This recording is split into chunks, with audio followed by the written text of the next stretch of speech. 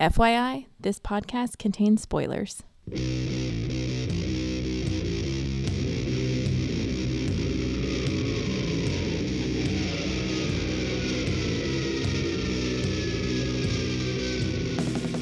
Hey everybody, welcome to episode 177 of the podcast that goes snicked. I'm your host, Jason, funeral fakeout Venable, and I'm bringing you a bonus flashback episode for Wolverine in year 14, part 1.5, 1.5. Originally, we were just going to do part 2, but, some things have kind of pushed some other things back, and I admittedly have not been able, haven't been able to put out as much content this month as I would normally hope to. So I wanted to get something out, and so we're going to kind of take a look at a loosely in continuity issue of Uncanny X-Men. That's issue number 228. So remember where we are with the X-Men. We just did Fall of the Mutants in our last flashback episode. And as far as the Uncanny side, as far as the Wolverine part of that goes, this is the podcast that goes snicked. As far as the world then knows, and as far as Marvel Comics goes, the universe of Wolverine, as far as they know, the X-Men bit the big one, saving the world. They were finally kind of documented as heroes, and then they disappeared. And of course, the goddess slash life force slash sustaining spirit, whatever, Roma, offered the X-Men a chance to kind of start over, be reborn, whatever they wanted to be. That they were truly heroes, and she knew maybe their life wasn't so great, and they could get a chance to start over. And so, the last we saw in the X-Men, they had decided to take Roma up on that offer, and we had a hint in the text of where they might be going, but story-wise, we really had no idea. We just knew they were going to go somewhere new. In fact, Roma even offered it could be anywhere in space or time. So they could go, to the past, to the future, whatever. And of course, as Cameron and I talked about last time, I love what they ended up doing, what Claremont did, where he ended up going. But there's also kind of I wouldn't mind having seen kind of an alternate version of that story where the X-Men literally are kind of like the time bandits, and maybe they just kind of, I think as Cameron coined it, quantum leap for Wolverine and the X-Men. Could have been some pretty sweet stories, but, instead we'll get what we get. We'll get to that next episode. This story really is kind of just a segue, almost a filler issue in issue number 228, but sometimes filler can be really good. Sometimes it's not so good. It just depends on the story told. So let's talk about this book. It is Deadly Games, written by Chris Claremont, with guest pencils by Rick Leonardi. He's kind of the go-to guest penciler for Uncanny X-Men in the late 80s. He kind of pops in every here in a little bit. He did that during Romita's run, and we'll also do it during Silvestri's run. At least in kind of the 85 to 88 area. Guest inker Terry Austin. That's always a good thing. Bill Ray is a colorist on this one. We've had both not so good things and really good things to say about him, so we'll see kind of how his career evolves here. Tom Orzechowski is a letterer. And I missed something that John Wilson, at John Reads Comics, by the way, was very polite to point out. I believe it was 225, he said.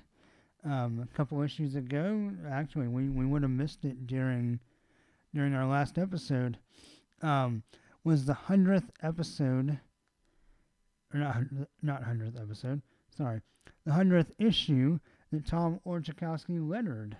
Let me go to his exact tweet. Here's what he had to say.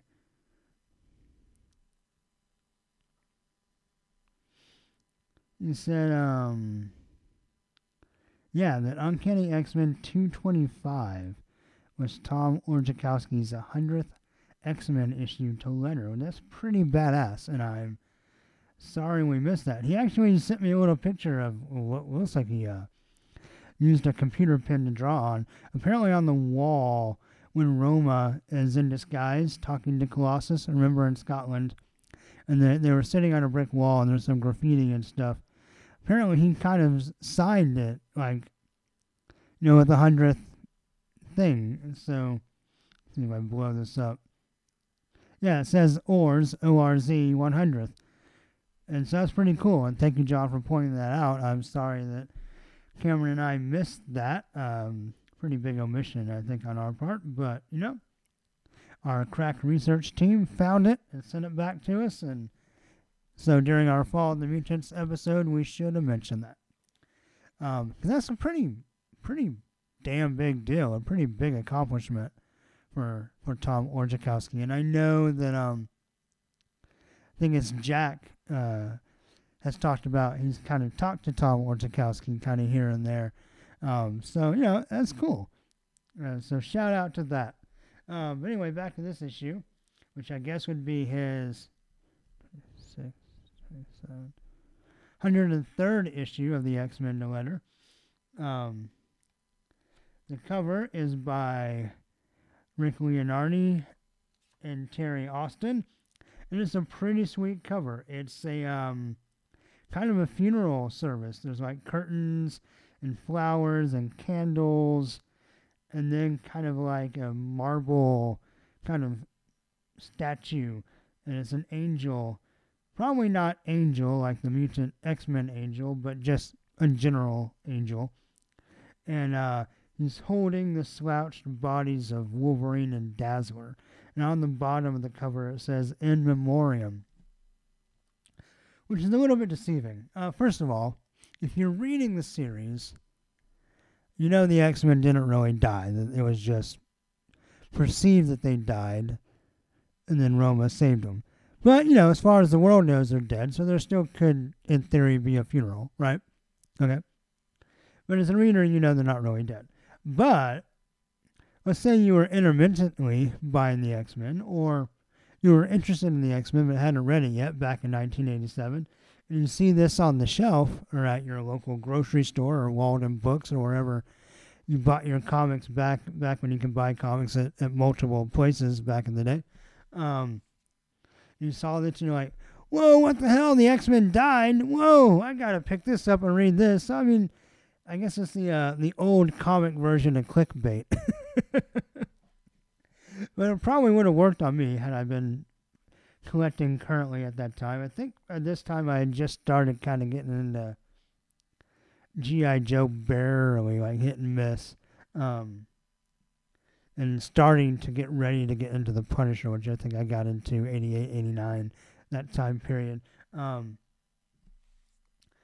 Yeah, so like I think I said during the last flashback episode with Cameron, we're getting very close to a point to where the series of back issues that when I first started buying Uncanny back issues, like after when I really got into the X-Men in the 90s, like most people did after the big Jim Lee Claremont kind of kickoff of the adjectiveless X-Men. These are kind of the issues that were readily available in the last several years before the title split. So we're getting really close to where I started kind of buying the back issues and trying to fill in my original gaps as far back as I could afford to go as a kid. So we're getting really close to that. But had I been collecting at the time when this came out, I would have really dug this cover. And I still did this cover quite a bit. Looks really nice. The only thing I would say, the way they shaded it, it's all great except for Wolverine's mouth kind of looks like, instead of Wolverine, it's like the limp, deceased body of a clown. He has a really dark, really thick shadow around his mouth that look like big old lips. And just look like clown makeup. And partially because the statues are white, so you have a white face, and then the big, dark, black lips, and it looks a lot like a clown, or maybe even less politically correct, almost like a bad stereotype, like a cartoon, like either old, like bad racist cartoons that maybe or maybe weren't intending to be that way, but definitely are, for better or for worse. Like really old racial stereotypes, like a Looney Tunes or whatever. But I prefer to think of it as more looking like a clown. I want to stay more positive and less destructive. So, but yeah, it's a great cover. The colors are really nice. The art's really nice. Of course, Terry Austin, very deft inker, very adept looks. This is a really, really nice cover. So what happens in this issue? You may be asking yourself. Well, OZ, or Oz, gets a letter from Dazzler about one of their shared adventures with Wolverine. And this is what happened, according to the letter. So, Wolverine interrupted Dazzler's Danger Room session, distracting her. He's kind of a jerk to her, so she hits the showers, which will be a recurring theme going forward, Dazzler hitting the showers. Just take that for what you will. Psylocke reads a news article in the newspaper about a Florida werewolf, and Dazzler recognizes OZ, the bounty hunter that she had several run-ins with. He was kind of one of the supporting cast members of the Dazzler solo series. So Dazzler goes to help him, presumably by herself. She doesn't want any help from the X-Men. It's a personal matter, she says. Meanwhile, in Florida, a mutant fries an old man. He becomes a crispy critter thanks to this mutant in a car. Dazzler arrives in Miami, where she is surprised by Wolverine in a Hawaiian shirt, which would be surprising. Not normally his sense of style. So he went from the Western shirt, it's kind of wet in Florida. He wore his nice little Hawaiian print shirt. She explains who Cerebrus is to him and the connection to OZ, and so she doesn't think that, well, the press maybe thought that OZ was kind of like a wolf creature because he was, well, we'll get to that.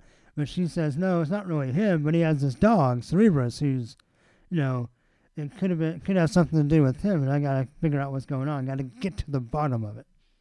So Wolverine agrees to help. They kind of walk off. Wolverine notices they have a tail and takes pretty short order, takes care of him.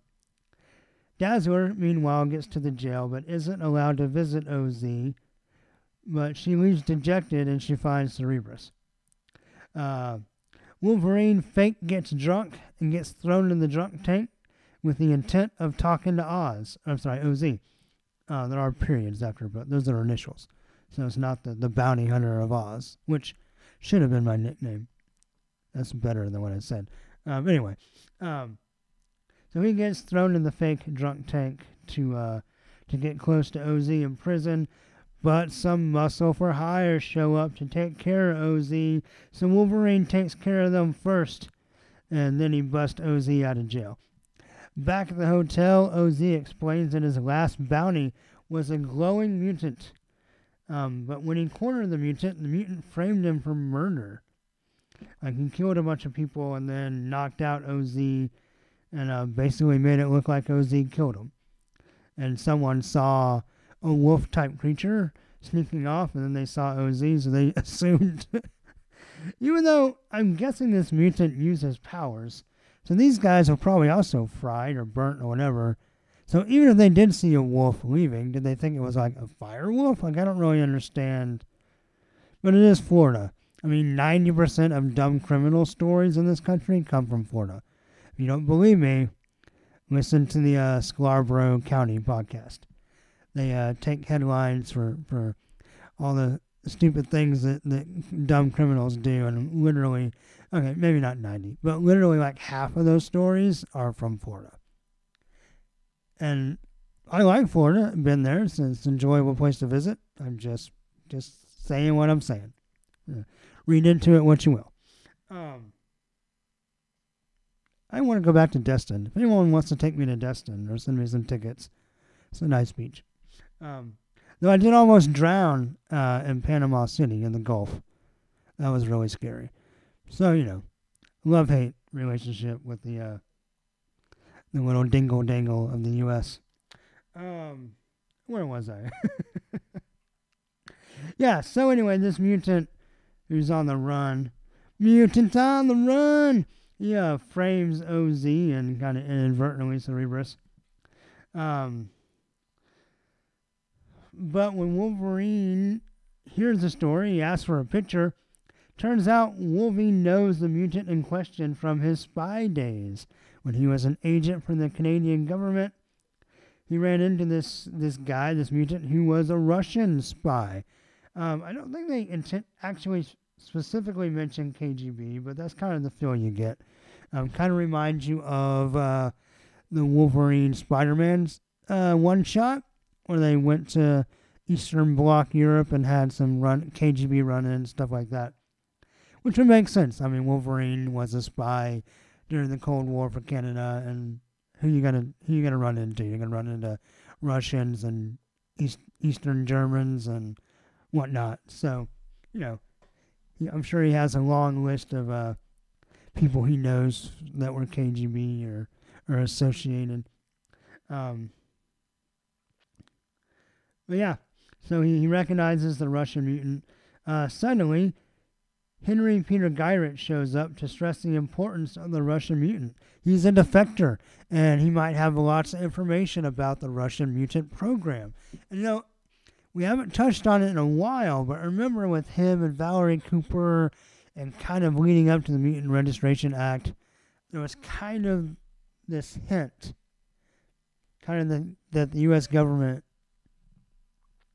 kind of recognized that mutant, or maybe superpowers in general, but that the countries were kind of in an arms race, if you will, to kind of like one up, make sure they had the best power, the most powers, the best mutants and or superheroes, whatever. And so, Gyrich not only wants this guy for his powers, but for the information he might have on what the Russians are doing, what mutants they've accumulated. And so he just stresses that they got to find this guy, they got to save this guy. He kind of went on the lam after he shook OZ, and got him busted and thrown in jail. He's been, on the run ever since. And Henry Peter Gyrich wants Wolverine's help. He needs his skills. I'm a man of a certain set. I botched that. What's the line from Taken? A very specific set of skills, a very certain set of skills, whatever. Wolverine's that guy. And, Wolverine has some history with Gyrich. Not real happy with him at the moment. Probably because some of the mutant registration stuff that's going on. And doesn't really want to help, but Gyrich offers to clear OZ's name. I don't know what patsy they're going to set up, because obviously he's not going to turn in the real culprit, who's the Russian defector mutant that he wants to protect. But someone's going to take the fall, and it's not going to be OZ. OZ will be in the clear if Wolverine will help find the Russian mutant. And they say his name. Claremont went really like Eastern Bloc Russian on it. It's a little bit hard to say, but let me see if I can find it and read it for you. I'll give it my best shot.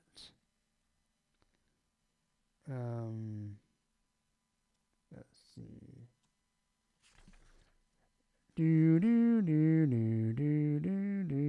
Oh, yes. Okay. I'm going to say... Oh, I got to finish the song.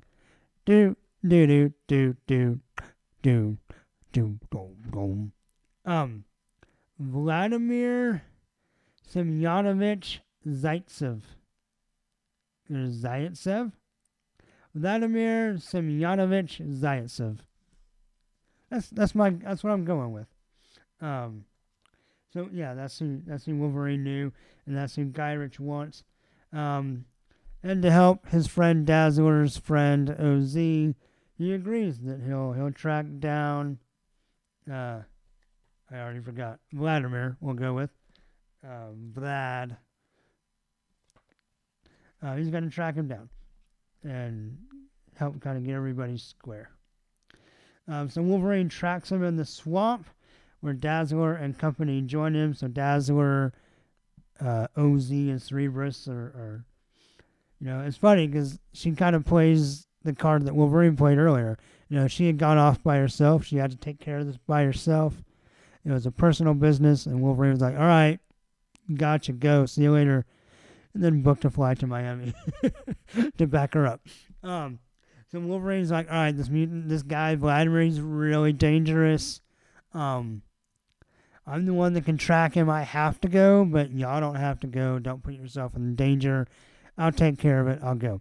And then Dazzler and OZ and Cerebrus show up in the swamp, and Dazzler's like, did you really think I would listen? You didn't listen to me. Why would I listen to you? Turnabout is fair play, if you will. So, that's what they do. So Wolverine finds them. They tussle in the swamp. No. Let me rephrase that. There's a romp in the swamp. Yeah. That's better than rumble in the jungle. Romp in the swamp. But,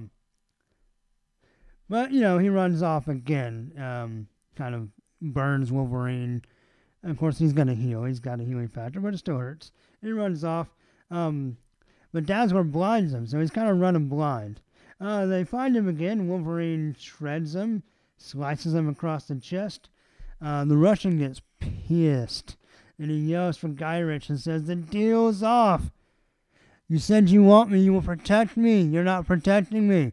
Not only that, even if you save me, I'm not going to help you unless you execute these fools.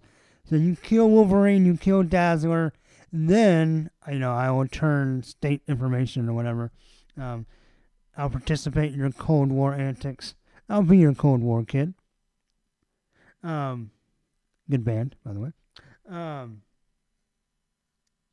Yeah, so he's yelling at Guy Ritchie. He's just, the deal's off unless you kill Wolverine and these mutants. Cerebrus takes umbrage with that. And apparently, eats them underwater, He, jumps on them, they go underwater, then you see, blood come up to the top of the water, and then Cerebrus comes out of the water, kind of shakes off like Old Yeller getting out of the lake. And that's it for poor old Electric Vlad. Obviously, Guy Ritchie is pissed about losing his asset. But the X-Men here, or at least our two X-Men and our bounty hunters, don't care. So then we kind of go back to current time as OZ is finishing the letter. He sees a paper about the X-Men dying. So he sees the news story. And then different people are also reading the paper in this bar that he's at. Because, most people at the bar are reading the news. They're reading, the paper. And people express their different myriad opinions. Muty scum, or they're not so bad, or good riddance, whatever. And OZ pulls out his shotgun. Because that's, another thing often you do in a bar. Good thing to mix alcohol and 12 gauges. He's like, you take it back. None of y'all say nothing bad. And then he leaves and he reminisces about Dazzler and how he's going to miss her.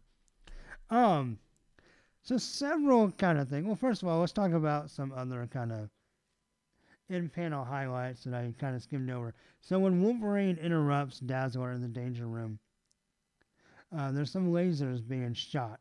And Wolverine lights his cigar in the laser. Pretty awesome. Pretty classic. We also find out, we get some more hints to Wolverine's kind of spy games past. Gyrich was actually Wolverine's CIA liaison when he was a Canadian agent. So whenever he had to interact or talk with the CIA, Gyrich was the guy he had to deal with. I'm sure they had some good times and some bad times, but Wolverine definitely knows him and doesn't really seem to care for him, whether it's personal from the past or personal with what he's doing currently. Probably some of both. And probably just, how many liaisons do you think Wolverine got along with? Probably not many. So it's a little different. Talking about the cover and kind of being a fake out because the X-Men aren't really dead. I was also thinking about what this issue would be today. Like, if the X-Men kind of fake their deaths, and then we need like a month to kind of get caught up to what we're going to do next, and we need a filler issue, this worked really well. Today, what this would be, and what I wouldn't have minded seeing, though we'll talk about what I feel about this issue in a minute, but I wouldn't have minded also seeing another good option that would have happened today. When we know that, like, that guy, the NPR guy, was doing all the, television feed and the reporting from the Fall of the Mutant storyline in Dallas as it concerned the Uncanny X-Men. Not all the Apocalypse part, but the Dallas stuff. Dallas, Texas. Big D. So anyway, that story. Also, OZ's reading the newspaper. An option we might see for a kind of fill-in story today would be actually kind of reading the article from the paper. Maybe it's set up like an article, or, with just a few lines per page with some kind of images, maybe even all splash pages. I could definitely see that happening in modern comics. But I kind of like this one, that he's reading an old letter. Maybe, we're not real sure whether he saw the paper and then read the letter, or whether he read the letter and then looked down and was like, oh shit, when he saw the paper. I kind of think that maybe he already had the letter, and when he saw that Dazzler was dead, he kind of pulled the letter back out, but we just don't know kind of his motivation until the end of the story where we as the reader see the paper. But I could be wrong. If anybody has an opinion about that, please, send a Facebook message or a tweet or whatever. That would be cool. Another thing. All right, well, first of all, I really enjoyed the art. The combination of Leonardi and Austin, I thought worked really well. And also, for the most part, David Ray did a pretty good job on the colors. There's some stuff where when people are in shadow, kind of odd coloring, but overall, and the tail in Miami was either very sunburned or a little pink for his own good. But you know what? If he was related to either the Russians or whatever, then, come from Russia, spend a few days in Miami, probably got pretty sunburned. So I'll just go with that. I'll say it's not a bad color choice.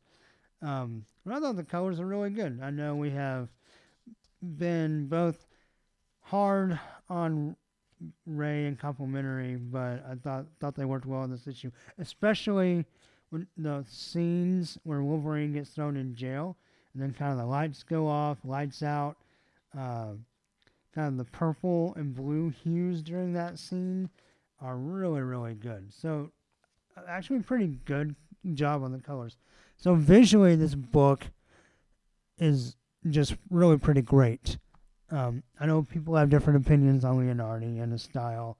It wasn't as cartoony this issue as it can be. It definitely is still him.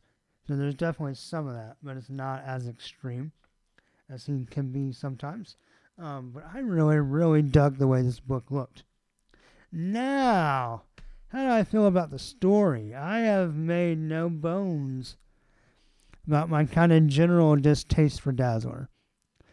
And Dazzler, by the way, this is her letter that OZ's reading. She's narrating the whole story. First of all, it's kind of weird that she would write a story to OZ about something where he was there. I mean, we're seeing her point of view and kind of her thoughts on some things. But I mean, he was right there the whole time. Maybe she filled in and connected some dots.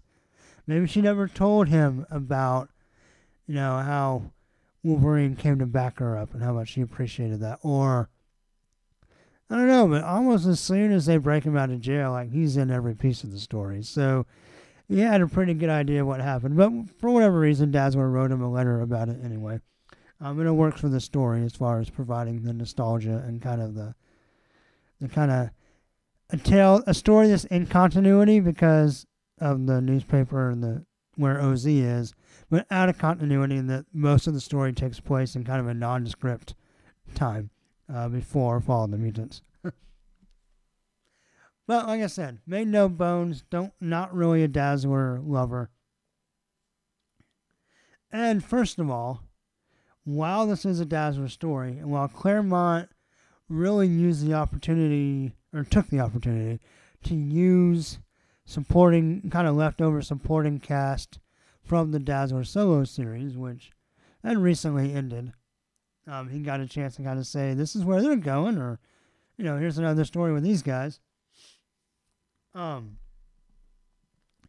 while it's very much a Dazzler story, it is just as much a Wolverine story.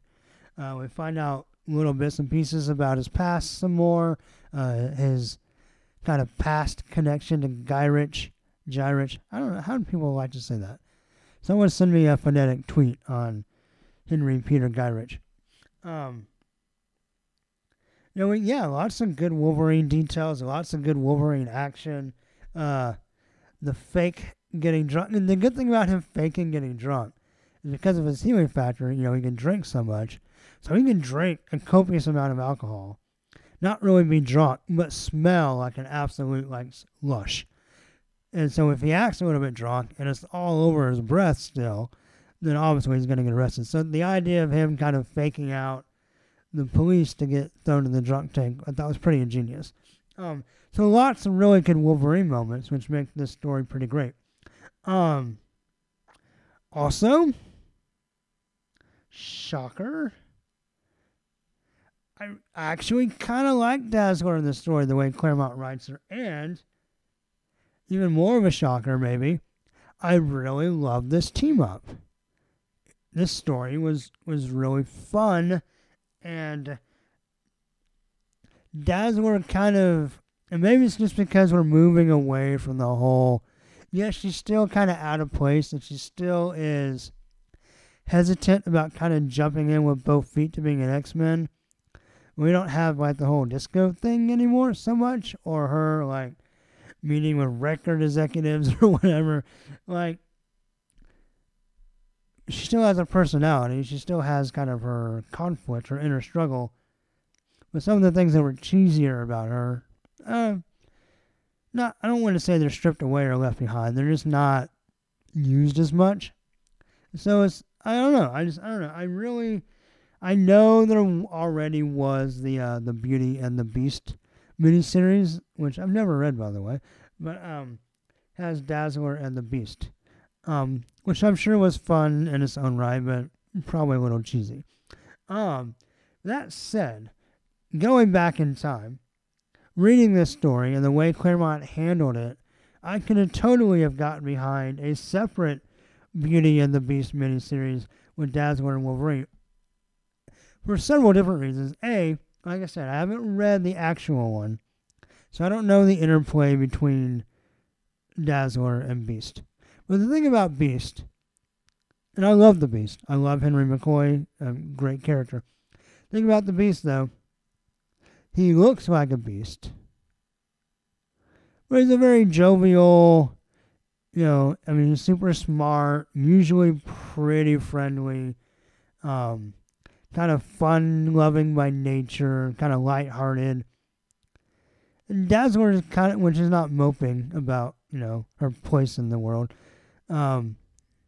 She's pretty lighthearted too. So, like I said, having not read the series, I'm assuming it was more two peas in a pod than kind of the dichotomy and juxtaposition of Wolverine as a beast compared to Dazzler's Beauty, whereas he's, a lot gruffer, rough around the edges, gives Dazzler a really hard time, but as it turns out, actually, respects her and wants what's best for her. I wouldn't have minded seeing their relationship kind of delved into deeper. And I know we'll get some of that going forward in Uncanny, but it'll be in the team setting. I really enjoyed seeing them as kind of, I know we had Ozzy and Cerebrus, but really kind of the Dazzler Wolverine team up with the 1-1, just the two of them. I don't know, just really worked, and believe me, listeners, I'm surprising myself as much as I'm surprising you by saying this, and hopefully Cameron won't listen to this episode because I don't want to have to justify myself next time we record. But something about this really, really worked. Something about even her narration. And like I said, it's still Dazzler. It's still her personality. Still kind of, what's the word? Not mall rat. Kind of isn't the same thing. Or Valley Girl is not right. But, and I don't mean this in a dumb way, but a little bit ditzy, but still smart and still having, having fun, not being too serious. We'll definitely see kind of some, doesn't always adjust real well to less than pristine conditions, stuff like that. We'll have some of that going forward, I think, particularly in a fun way, I think. But we'll talk about that when we get there. But anyway, I'm repeating myself. Really love the team up. Love the art. Love the writing. The story was cool for the most part. I mean, a bounty hunt gone wrong. Wolverine and Dazzler have to clean it up. They stick it to the CIA or they stick it to basically the people that are trying to register and hunt mutants, whatever, and they take away their asset. Just a really, really great issue. Not quite perfect, but I'm going to give Uncanny X-Men number 228 5 out of 6 claws, and pretty strong 5 out of 6 claws. I enjoyed this issue a lot. Much more than I remembered, and much more than I thought I would. When I got ready to read it, I was like, oh, great, a mostly Dazzler story. Finger gunned me in the mouth. No, but no, really enjoyed it. Surprise, surprise.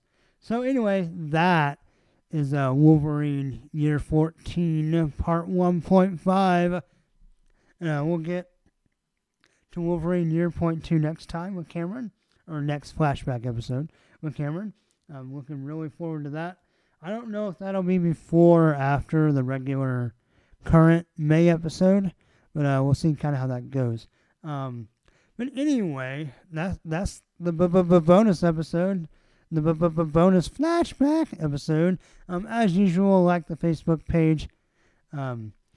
Twitter is @SnickCast. Email snickcast@yahoo.com, and show notes and stuff, snickcast.podbean.com. So until next time, hugs and snicks. Bye. And snacked.